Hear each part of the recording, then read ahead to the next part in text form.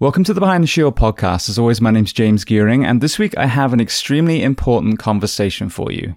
For many of you that follow the show, you will know I'm not a huge fan of most politicians. The backstory of this interview is, when I moved to Ocala, Florida, I joined the YMCA and was doing my CrossFit workouts there, much to the amusement of most of the gym goers who had never seen it before. At that time, the manager was Ben Marciano. Now, Ben went on to transition out of the Y and own 2 gyms of his own, Zone Health and Fitness. But what really drew me to him was he is about to become our mayor here in Ocala. But he also has a very powerful story of overcoming addiction. So between his understanding of health and fitness and the mental health side, this is an individual that I'm actually proud to interview, and to me is the kind of person that we need in these leadership positions. So we discuss a host of topics, from his early life and some of the contributing factors that led him into his addiction, how a mental health and rehab facility helped him transition into the world of health and fitness, the obesity epidemic, mental health and leadership, and so much more. Now, before we get to this incredibly important conversation, as I say every week, please just take a moment, go to whichever app you listen to this on, subscribe to the show, leave feedback, and leave a rating. Every single 5-star rating truly does elevate this podcast, therefore making it easier for others to find. And this is a free library of well over 800 episodes now. So all I ask in return is that you help share these incredible men and women's stories so I can get them to every single person on planet Earth who needs to hear them. So with that being said, I introduce to you Ben Marciano. Enjoy.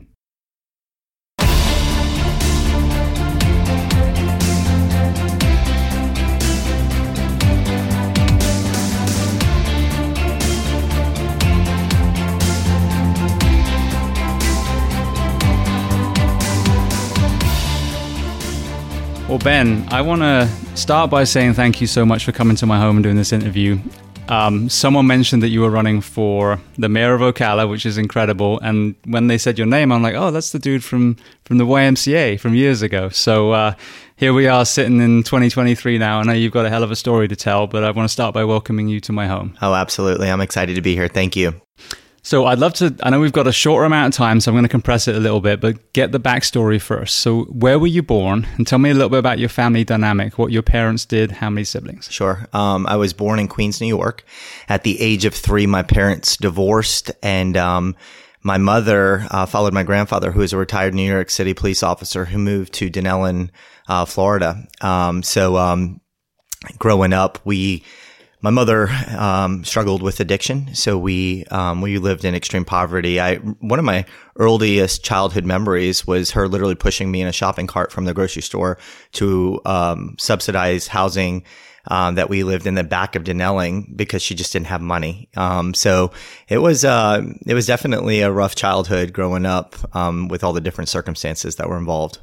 Now, what about your dad, with this perspective now of the mental health lens that you have, and obviously, you know, soon you're going to be mayor of Ocala, so OPD and OFD. When you look back, were there elements of his job that gave him any mental health struggles later in life? So my grandfather being a cop. Oh, I'm sorry, your grandfather. My yeah, apologies. Absolutely. I would definitely say yes. It definitely affected him. He would never talk about it. He was very old school. He's not going to share his emotions, but I would tell you absolutely. And he drank a lot. I think a lot of his drinking was to cover all that he had seen and been through. So when you were young, obviously we're sitting here now, you're still in great shape. What were you doing and playing as far as sports and athletics? Yeah, so I was left up to my own devices a lot of times. I really did not get into sports until my senior year. I like to share this story because I think it's powerful. My freshman year, I went out for basketball, and I tried out and I was the last guy to get cut. And the coach looked at me and said, you can do one of two things: go home and practice, come back next year and hopefully make the team, or go home and play video games and come back next year and you have no shot. I chose go home practice, and I practiced 4 hours a day, came back the next year, not only made the team, but started. And it told me that if you want something bad enough, just work hard for it. And so it was a really powerful lesson that's helped me also in business and life. So what about career aspirations? What were you dreaming of becoming when you were in high school? Yeah, I'm glad you asked that. So I always wanted to be like my grandfather. It was law enforcement. Growing up, he would introduce me to the sheriff, and I just wanted to make my grandfather proud. I wanted to hear those words, "I'm proud of you." He could never do that. The way he was German and old school. But anyway, I actually went to school for criminal justice. I graduated from CF with a degree in criminal justice. Went to FSU, and I was in my final year of, I was going to get my bachelor's degree in criminal justice, and I got arrested for a drug charge. And it changed the trajectory of my life. That's when I got involved in the health club industry. And, I kind of, it really was a reset for me of the direction of my life. It was a really hard time in my life, really low point for me, because I really did want to be in law enforcement. So did you have that one moment in one of the classes that we see in CF where you go down 200 and they're all practicing the speed gun? So I pass those guys going, "You dicks. Don't teach them that." Right. Don't teach them that. Right. So going back to the childhood for a moment, I think one of the real elephants in the room of mental health conversation, certainly in the general public, but even in fire and police, is, we look at soldiers, police officers, and like, oh, well, James is struggling because you had that minivan that, flipped and those 3 people were killed. That's why you're going through it. The reality is there was 2 decades, for me, 2.5 decades before I ever put on a firefighter uniform, that a lot of people exclude in the mental health conversation. You talked about drug charge. When you look back, what were some of the compounding factors that led you into that in the first place? Yeah, I saw a lot of really bad things growing up, being in a situation where my mother was in and out of relationships, and not healthy relationships in any way. We moved a lot. There was never security.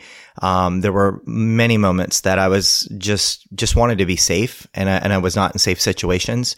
The things that I saw growing up, I can remember one of my earliest childhood memories was being at a party and there being a mirror there and white powder and someone snorting the powder. I had no idea what it was, and later in life, but that was something that was the environment I lived in.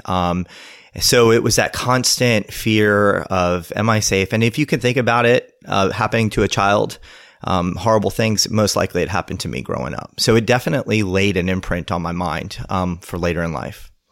I was blown away. I've done over 800 interviews now, and the number of people, especially wearing uniforms, a lot of them are, but some of them, weren't. The number of people that grew up in domestic violence homes, in addiction homes, with sexual abuse, and they all cram it down. And a lot of us that are in uniform, it's that shield, it's that armor, it's that cape, that superhero facade. And it's honorable to be hurt and then want to be part of the solution. But if left unaddressed, that hurt child is still inside you. You just explained it to a T. So I was with my mom until the age of 12, and then I moved in with my grandfather, and my grandfather raised me. And his message always was, if you're going to be emotional, I'll show you something to be emotional for. So it was, don't express your emotions, keep it inside. That's what a man does. And that's what I learned. And I think that later in life, how it hurt me is that, I used drugs and alcohol to mask those emotions and not really deal with them. So you get arrested for a drug charge. You lose this dream career that you were hoping to enter. Where does that send you next? Yeah, so I started working in the health club industry. There was a Gold's Gym in Tallahassee. I started working there and loved it. Loved what it did for me. It helped build some confidence for me, and I was really good at it. So from there, I got involved and I traveled with a consulting company fixing failing health clubs. But my addiction progressively was getting worse to the point where I lived in Miami, and I really was not employable anymore. My addiction was so bad, and the owner knew it, and he let me go, and he said, "I hope you get help." And I remember living in a high-rise apartment, 15 floors up, and I literally have to wake up in the morning to a drink to not go into a seizure. That's how bad the physical withdrawals were. And there was a morning that I had a bottle of vodka, and I had nobody left in my life. I had burnt every bridge, and I grabbed the vodka and I swigged it, and I said, if there's a God, you'll do something. And I had every intention of walking to the balcony and ending my life. And as I'm walking to the balcony to open the door, my phone rang, and it was my mom, and she said, something told me to call you. I said, wow, something told you to call me? And she said, yes. And she said, I called the place in Ocala. centers on Airport Road. They have a bed. Would you take help? And I said, yeah. I got my car, left everything that I had. I drove to the centers in 2005 and checked in. So the centers is actually a element of trauma for myself. There was a huge abuse of power in my son's middle school. He was going through some personal things and was just, basically going through an emotional moment, not violent, not threatening, nothing, just kind of breaking down and crying. And between the principal and the resource officer, they, without even calling me, they sent him to the centers for a 3-day hold, totally disregarding all protocol, which traumatized the shit out of him, as I'm sure you can imagine. Absolutely. So I know the centers well. But that facility, and I'll be very clear, that kind of hold is imperative for some people. That's what it's, it's why we shouldn't be sending, upset children that are, going through some stuff because one home is very, very, like you said, there's not a feeling of security in a home. So they're hoping that the school is going to be the one that helps them. But, there is a need for, those kind of facilities when it comes to deep addiction, when it comes to suicide ideation, homicidal ideation. So talk to me about your experience and what was it about that helped you start to turn the corner? Yeah. So when I got there, I remember begging them to let me in. I had no money, so they had to scholarship me. And, they say that what happens with your addictions, I started drinking when I was 17 years old. So essentially your growth stops at that point. I think I was 25 when I went to the center. So I was a young 17-year-old boy. I would say honestly probably closer to 12 if I had to guess, with my emotions and where I was. So essentially once the drug and alcohol was gone, we had to get to the root of what was going on, and they had therapists there that could help me that and really work a program. But it really was ripping the layers of the onion back to get to the core of what was causing this addiction for me. And a lot of it was that trauma that I experienced, things that I just never wanted to talk about. I was not going to share with anybody. But the more that I could get that stuff out and realize that it was not my fault, and really start to process it, I was able to start to heal. And so I stayed for 6 months. I built a program of recovery. I got a sponsor in recovery and someone who's been there before, who guided me through it. And I remember when I checked out, he said, listen, I don't want you to go out and try and hit a home run. I want you to stay humble. I want you to focus on your recovery and serving God. And so if that means cleaning a gym, let's do that as opposed to you managing a gym. So essentially there was a gym called Lord's Gym on 200, and I went there as a trainer, and I would help with whatever he needed, but it was not a big commitment on my part, because my commitment was to rebuilding my foundation in my life. Beautiful. Well, so what took you from there to, actually before I say that, you have 6 months of sobriety. You have a sponsor, so you're starting to build some of these tools. What were other tools that allowed you to continue down the road of growth rather than fall back down into despair? Putting really good people around me. One of the things they teach you early in recovery is don't hang out with the newcomers, because again, you both have really bad habits. You don't have a positive way of thinking. You can't identify your issues. So I put myself around really good, solid people. I had a really good faith foundation that was important. I will tell you, while I was at Lord's Gym, I was in there one day. I see this beautiful woman walk in, and I'm in awe of her. I run to the front, and I meet her, and there was something about her. I could tell she was special, and I felt like this is going to be my wife. And it was just, but looking at her, this woman is way too good for someone like me. Anyway, I offered a free personal training session. We had a training session, and we went on a date, and we dated for a couple weeks, and I couldn't share my past with her. I was too ashamed. And we were driving back from St. Augustine one day, and I felt this guilt over me, and I pulled over the car, and I said, Danielle, I got something to share with you. I said, you are way too good for someone like me. In fact, I was pretty much homeless from drug addiction. And I've done some bad things in my life, and you deserve way better from me. And she looked back at me with tears in her eyes and said, that's not who you are today. And I see who you are and who you're going to be, and I want to be there for that. And I love you regardless. And I had never felt unconditional love before. And I really think that propelled me into, the next level, gave me hope, something to push for, feeling that love that I've never felt before. So that was extremely powerful in helping me become who I am today. It's amazing how often the words guilt and shame come up. I've got a friend, Chad Belger, who's actually a BC and a battalion chief in Marion now.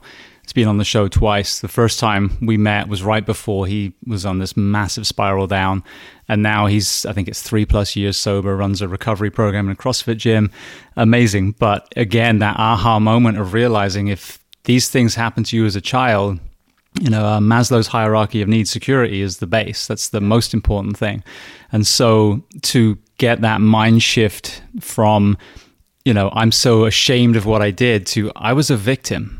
No one asked, I didn't say, hey, come into my room and do this thing to me, or, take drugs around me, or beat my mom in front of me, whatever it is. And the moment you can shift from that guilt, and like you said, you are good enough for another human being, that was a massive shift. Oh yeah, it was tremendous. So I just want to say as well, it's your wedding anniversary today. So thank you, Danielle, for allowing this conversation on this special day. Absolutely. So you said about Lord's Gym. How did that take you to the YMCA? So I was there, and it was a couple of weeks later that a woman walked in to tour the gym, and I took her on a tour, and she said, "I'm not here to buy a membership from you. I'm here to take you to come work for me at the YMCA." And I said, "Well, ma'am, I appreciate that, but I have no intention on staying in Ocala." Well, one day I'm driving by this Y, and I just felt this desire to go check it out. And I pulled in, and I walked in, and she was standing at the front. She goes, "We've been waiting on you. What took you so long?" So I was thinking she was going to make me this unbelievable offer. So I was excited to sit down and talk to her. And she said, "Ben, listen, things are in dire constraints. We're in a point where we don't even know if we'll keep the doors open. Would you consider working for me for $10 an hour?" I was making more as a trainer at this point. And we're probably going to need you to work like 60 hours a week, but you can only get paid for 40. But I promise you, if you can help turn things around, we will take care of you. And I remember telling her, "Well, thank you, but no thank you." And kind of walked out. And I remember going home that night, and I was dating Danielle, my wife at the time, and I'd shared with her, and she's always been the voice of reason for me. I said, "Danielle, I felt like I was being called to work at the YMCA, but I can't take this major step back financially. We, trying to build a life and some stability." And she said, "You need to take a leap of faith and trust if this is God's plan for you, you need to do that." So I went back and I accepted the job. And that was in 2005, and really put a lot of the things that I learned in the health club industry in place, and the Y took off and did very well. So I've told YMCA stories before, because I think I moved back here in 2008, and I had just being exposed to CrossFit when I was in Huntington Beach, when one of my friends there, when I was at Anaheim as a firefighter. And so I came to the Y, my little boy, who's in the other room right now. I think he was, 2.5, 3 or something. So we put him into your daycare, which was always awesome, by the way.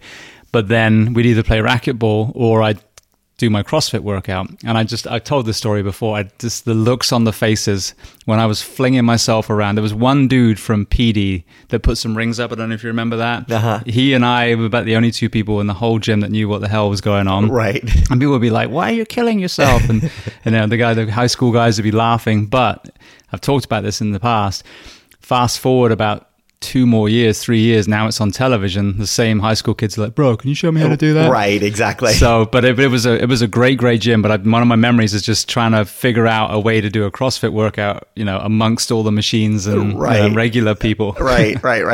Everybody's watching you. You were their amusement. I remember. Absolutely. Yep. So, you were in the Y for a while. What made you take the leap of faith to actually start your own gym? Yeah, so I worked my way up to vice president over 10 years at the Y. And, it was just an amazing career. I learned so much. But one day I had locations in Orlando. I remember driving, and I just felt like there was an uneasiness about where I was in my life. So I just kept praying. And one day my wife and I went out on our boat to Eaton's Beach, and we ran into a businessman out there, and his name was Tom Ingram. And he said, "Ben," he said, "you've done a great job with the YMCA. Would you ever want to open your own gym?" And I said, "Tom, there's no way." I said, "I just raised $5 million to expand this location in Ocala. I don't think it would look too good if I were to open a gym in Ocala." He said, "Well, if anything ever changes, you let me know." Well, that night I went home, and in my dream, I had a dream that I opened my own gym. So I woke up the next morning and shared it with my wife, and we had been offered all kinds of great opportunities in the community to take over businesses, a lot of financial rewards, but nothing felt like my purpose. And Danielle would always realign me to my purpose. So she said, "I really feel like this is a calling for you to do this. So let's pray on it." And we this was 2014 or 2013. And I knew the guy who bought Compass Health and Fitness. It was Brick City Fitness. I called him up one day and I said, Bill, can I meet with you? And I drove up to his gym and we had a conversation. I said, Bill, would you ever want to sell your gym? And he just looked at me with like a stare on his face. And I knew I hit a chord. He said, I cannot believe you're in here today. In 2 days, we were going to shut this gym down. He goes, whatever you need, I'll help you to help with the transition. So that's how it started. Yeah. Amazing. Yeah.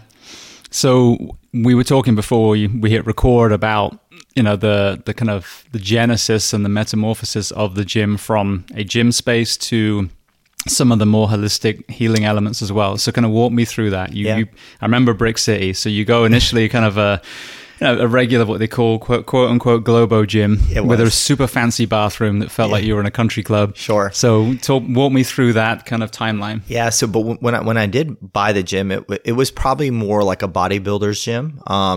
And it had about 1,000 members at the time. And we had a vision that we wanted to make a gym for everybody, not just one particular market, where people would feel come in and they may be coming for fitness, but they feel like they're part of a community or a family. That was extremely important. So we knew we had to hire staff that had the heart to serve. And it would start with our staff. And if their heart was to serve, hopefully that would infiltrate down into our members. And I'll tell you, when I was in there the first couple months, members were so angry from the experiences they had. They didn't trust me. They didn't like me. There were many times where I had really bad confrontations. My life was threatened a couple times. Literally had to call the chief of police to help me. Which was down the street anyway. Down the street to help with the transition. The gym was losing $40,000 a month when we took it over. We bought it for $1 and just took over the debt of the facility. So we had a major obstacles to overcome. In fact, 9 months in, we ran out of money. And we had $10,000 in bills on the counter. And I remember thinking, why did I do this? And I had a sharp pain in my chest. I think I'm having a heart attack. I screamed for help. They rushed me to the hospital. I had a panic attack. And the doctor looked at me and said, I don't know what's going on with you. I was 35 at the time. He said, you have to make a change. Otherwise, I'm afraid the next thing will be the real thing. So that night I went home and I prayed. And that month, Zone made money and did very well.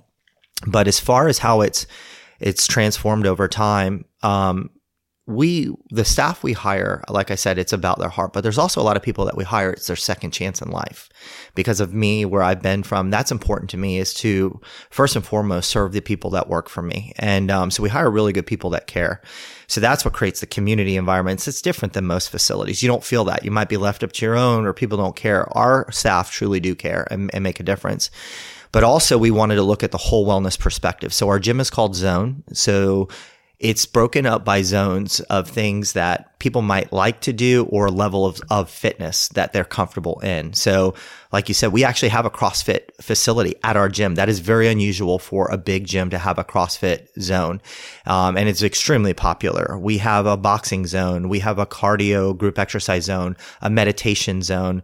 And when I talk about meditation, we offer yoga, but we actually have a room where you go in and you shut your mind down. And it is really set up to really train your mind to start relaxing. And I really love that. And I tell my staff, that is something I want you to do every day, because we want our staff healthy so that they can push it to our members. We have cold plunge pools, which are amazing, not only for recovery, but the mind. And I use that, and it's been amazing for me. Sauna, steam room. So it's really the whole level of fitness. I say spirit, mind, and body at Zone. Beautiful. Well, I want to get to the mayor position, but just before we get to that, chronologically, you're a gym owner. There's a pandemic. This is James Gearing's opinion now. What I saw through my eyes was you got an opportunistic virus that is extremely dangerous for people that have vulnerability. That might be obesity, diabetes. It might be some sort of, abnormality physiologically, or like a lot of people listening, it might be that you do shift work and your immune system is destroyed. What should have been done with those 2 years, in my opinion, is the prioritization of fitness, time in nature, meditation, sleep, community. But what I saw was gyms, parks, beaches closed down, and alcohol and fast food delivered to the house. And then obviously the economic element of closing gyms.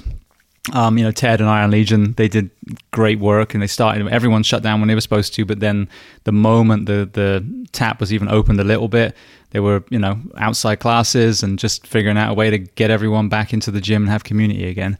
So what was that experience for you as a gym owner who had a struggling gym, finally starts making money, and then this comes through? Yeah, no, it was definitely a tough time. Even when we were shut down, we knew we wanted to keep our employees employed, making money. So we had a cafe, we had cleaning supplies. So we would do drives where we just let people come up for food, first responders. We were feeding first responders. We did cleaning supplies that we were giving away. We had tons of sanitizers and solutions. So we were constantly just trying to serve the community during the time that we were shut down. But I will tell you that as soon as we could reopen, we reopened. And I'll tell you, the people were so thankful.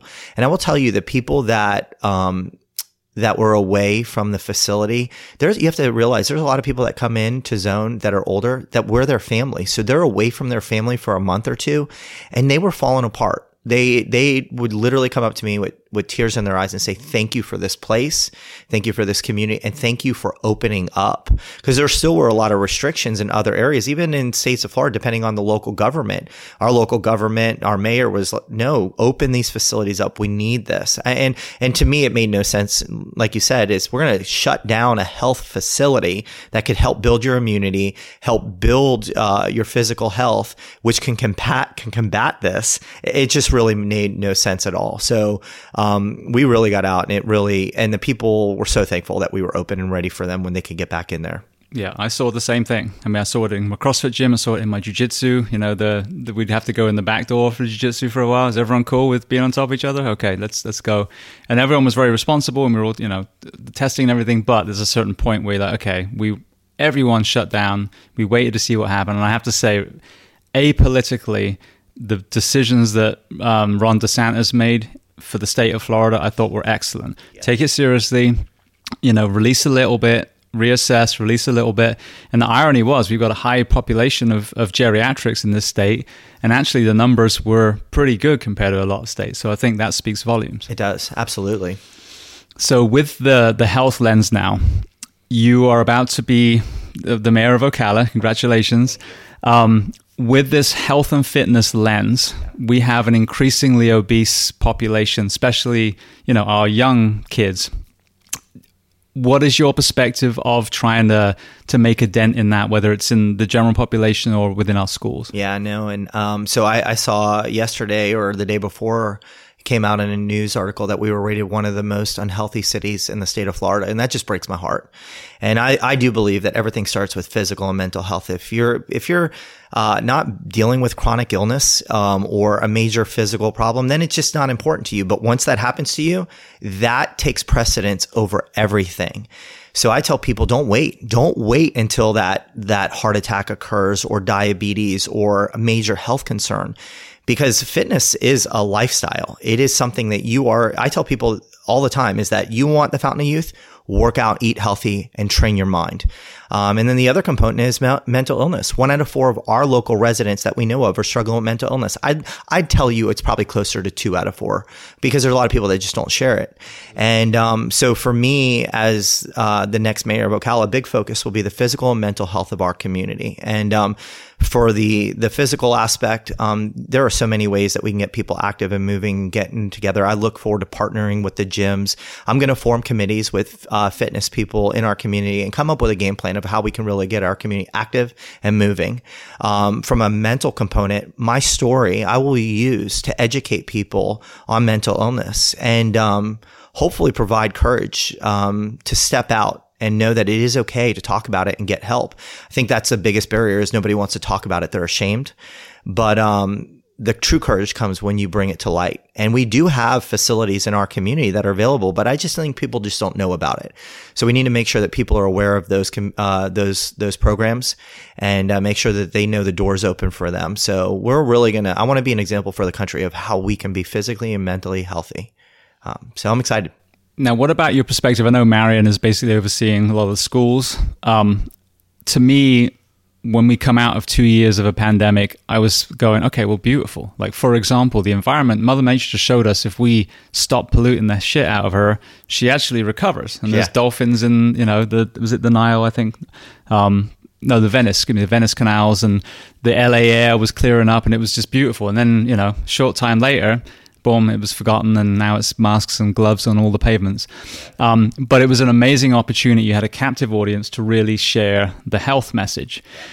We have soda vending machines in our school. The cafeterias are serving Cisco processed food. I mean, Cisco's the delivery company, I know, but processed food. And then we have PE programs that are slashed and slashed and slashed. I know, it's bigger than just the Mayor of Ocala, but if there was a message to everyone that actually gets to make a decision, what can we do in our schools to improve the health? Yeah, you're starting, like we talked about, your childhood years are so important. You're forming the habits for later in life. Let's teach them these skills now that they would carry into their life later. And we know that nutrition plays a role in your mind. Yeah, I mean, when I eat healthy, my mind is so much clearer, right? So we're going to feed them processed food, things that creates brain fog and makes it really hard for them to be able to focus. So I think it starts with the right message. It starts with the right person. The way that I will lead, it will be not to beat people over the head, but to build relationships and trust with people, and hopefully be able to educate them on the importance of this. But the way that I look at the mayor is, you're a voice for the community, and I will be that voice for our community. Now, what about from a holistic, kind of organic food lens? We are surrounded by incredibly fertile soil, not for all foods, obviously, but we're surrounded by farmland. We saw that there was a huge bottleneck when it came to the food supply, but yet so many states around this country have the ability to grow all kinds of things locally. What about with that lens, kind of bolstering local farms and trying to I don't know if obviously Ocala is the city, but right. But again, that philosophy of bringing agriculture and supporting local clean food that doesn't have to be irradiated and shipped 2,000 miles. Yeah, no, and I think it just, again, you have to educate people. I hate to say it, it's almost like you have to scare people with the reality of what's going to happen, right? Because really when people change is when they hit that moment of, oh man, something bad happens. That's what we see a lot of times when they walk into the gym. Something bad just happened. So now I got to make this change. So as much as we can educate, we can show the benefit. We all know that any kind of fitness regimen, you want to see results, 80%, I think even higher, is through nutrition. We have a really, if you haven't had time, we have the downtown market where a lot of our local farmers come out and sell produce and different things. That's been great. And it's really busy. I think we need to do a better job of marketing that. I don't think people realize that we offer that and the benefits of that. So that would be a focus that I would like to do. My wife personally has, we have a garden at our house and we homeschool our kids. So part of their education is being out there learning this, starting this at a young age. So hopefully they will carry it later in life. I think those are things that we could do at our schools. But also maybe we can do classes for parents to teach them how to do their own gardens at home. Because for my wife, it's part of it is the healthy food, but part of it is for her mind. She loves it. She loves being out there in nature and doing this. So I think there's a lot of benefits to that. Well, we talk about multi-generational trauma, and obviously in your case, it's a perfect example because there was a reason why your mom drank, and like you said, your grandfather struggled with things from his service. Yeah. But I think there's also a multi-generational deficit when it comes to education. And, if you grew up in, where you were born, if you're in the inner city in New York somewhere, how are you really going to know how potatoes are grown and, how to prepare cauliflower and all these things? You're not. So, there's a lot of, again, looking down the nose, kids today rolling their eyes and, these families, they need to have, family structure. Well, yeah, but if you're 2 generations in, you just don't. Right. You just don't. So right. You're too late. So it's rebuilding and educating. And I love that idea, not just the children, but give the opportunities for the families to get involved. Because the pride of actually, long-term growing, but if not, at least going to the farmer's market, buying fresh veg and learning how to make a basic meal, that would then send them down a rabbit hole of, oh my God, this tastes amazing. Right. Let's throw away the frozen pizza and let's start doing this more often. Exactly. And then when you have fast food once in a while, it's okay. It is. You don't need to be extreme. Exactly. And I'll tell you, I've gone through diets, but I will tell you, they make this food to be addicting. Like you literally crave it when you're on it. But when you come off of it and you'll go through some sort of feeling, I don't know if it's a withdrawal, but it's uncomfortable for a couple days. But once you're done, you feel amazing. It's just getting through those first couple, if it's a week, 2 weeks of that food coming out of your system. But when I'm eating healthy, it's amazing how you feel. So you got to feel that, you got to feel the benefit, and then you want more of that. So another thing on the mental health side, before we get to the first responder community, I was talking to the CEO of Newcom. We were just talking about that app today, and he was in the psychology world. His whole career, his parents are both psychologists, and he said a lot of the homelessness, I didn't know about this, was actually caused by a lot of the mental health facilities that they defunded, basically, and put them all out onto the street. And again, multi-generational, that was a huge thing. We do have homelessness in the city of Ocala. I personally struggle with people that, and I talk about this a lot, that spend a certain day of the week in a religious building and then come out and look down at someone who's homeless. To me, the origin story is always going to be trauma. Some of us are fortunate enough to have mentors and the ability to take that right path, and some just don't. They're devoid of that person. So what is your perspective of how we, proactively address that rather than just ferrying them off to a different state or county? Yeah. So, pretty much at a point of where I was homeless, I have a unique perspective on it. I will tell you that, you hit the nail on the head when you said they definitely have mental illness. I would imagine if you're homeless, you probably are struggling with some sort of mental illness, but it's also then layered with some sort of drug addiction most of the time. I have a theory that I think would work. I've hired people that were homeless that are rebuilt their life back on their feet and are successful today. And one in particular is a good friend of mine. His name is Jeff. And he was homeless for 25 years. And if you look at him, you can tell that he was homeless for 25 years, but he's doing great today. So I asked him, I said, Jeff, what changed it for you? How did you get off the street? And he said, Ben, he said, I was on the street. He'd make about $60 an hour, being on the street corner, people giving him money. And then he'd take the money and go buy drugs. He was heavily addicted to drugs. And I said, Jeff, so how that changed? He said, one day a guy walked up to me that was homeless that I remember, but he would look different that day. He was dressed. He could tell that his life was different. He said, Jeff, do you remember me? And he said, I do. He said, Jeff, I've changed my life. And I'm not going to give you money today, but I'll give you something much better. There's a program out there right now that has a bed. Would you take the help? And, I was at a point where I heard the message. I knew the guy. I knew where he was, and I believed that something there was better. It gave me hope. And I got in the car and I went, and he checked in. He stayed there for 6 months, and the guy mentored him through the program. And then he got out and rebuilt his life. So my theory is this, is that, I believe that we can get people off the streets, get them help, with the right message. And I'd love to utilize people that have been down that road and now are on the other side. That's a whole program of recovery. Is you've been there. I can connect with you. I can share my story with you. Now let me help you. And a lot of the problem is that there's somewhere along the way that the piece of the puzzle is not completely put together. So for example, if that guy walked up to Jeff and there wasn't a bed available at that time when the guy was ready to make help, then you've just lost the person. So there has to be a system in place. So what I'd love to do is have beds available on the spot, use guys like Jeff. We go on the street, we talk to them, we connect with them, we let them know, hey, we know that it's been hard. We've been there. But we also know that there's a solution. Let us help you. And then we try to encourage them to get into a program, and we mentor them through the process. And now those guys get better, and now they become part of the program. And I think it will work. In fact, I know it will work. I feel like it is an answer to our problem. One of the programs that works well in the first responder profession now is called peer support. And really the simple concept is someone that understands what you're going through is the person that you go to. Now, they're not the counselor, they're not the addiction specialist, they're a peer, but they're the conduit between you and, what ultimately is going to help. And that makes perfect sense. Who better? And I've had this, so often people who overcome addiction, overcome, a near suicide attempt, have this post-traumatic growth, and then all their peers come out the woodwork like, hey, can I tell you something a sec?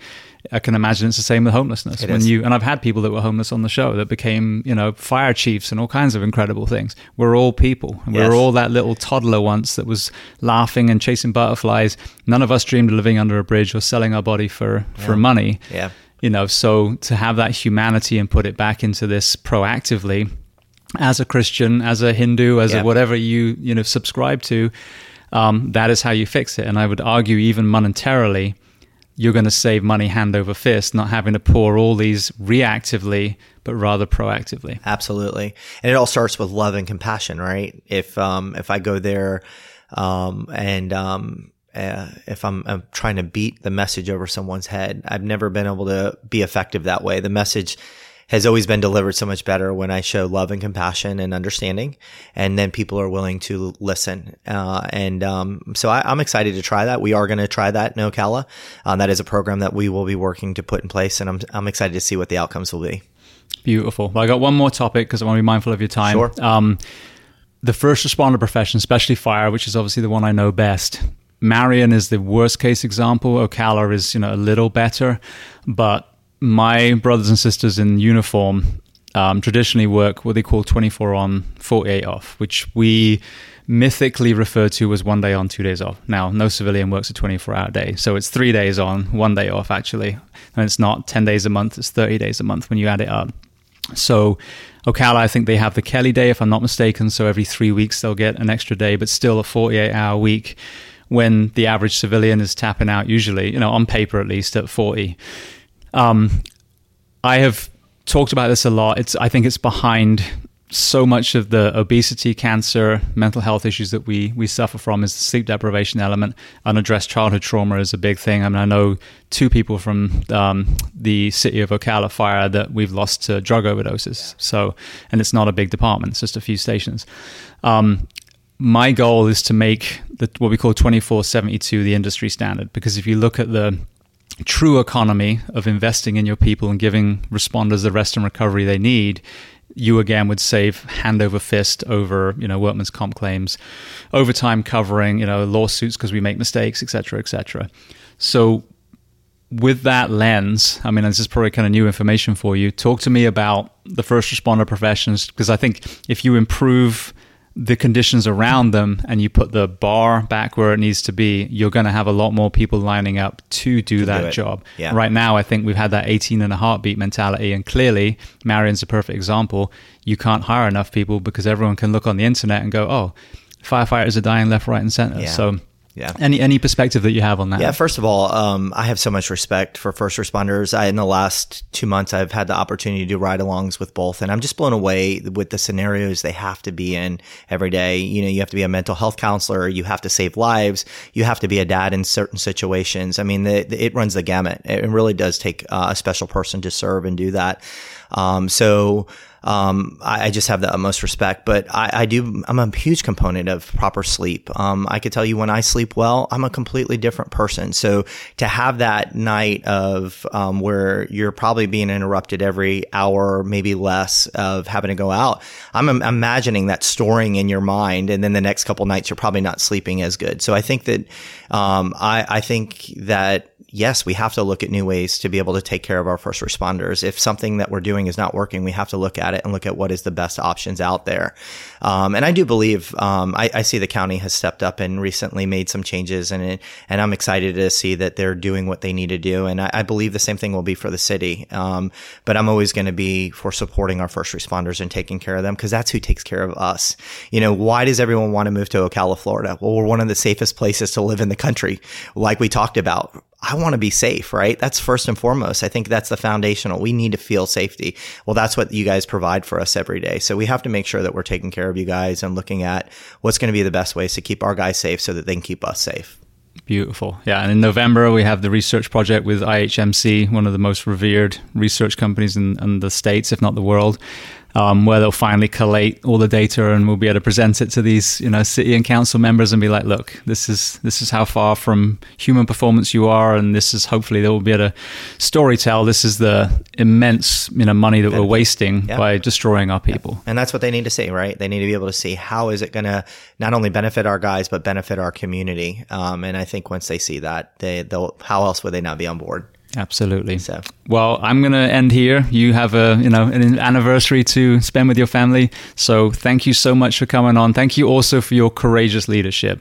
We were raised as young men with, especially as you said with your granddad, with this facade of masculinity that, rub some dirt in it, boys don't cry. And that's created so many coffins and folded flags in the world. So we need the leaders of the world to be vulnerable, tell their stories, and normalize his mental health conversations. So I want to thank you so much for coming on the show today. Oh, thank you. It's been a pleasure. I appreciate you.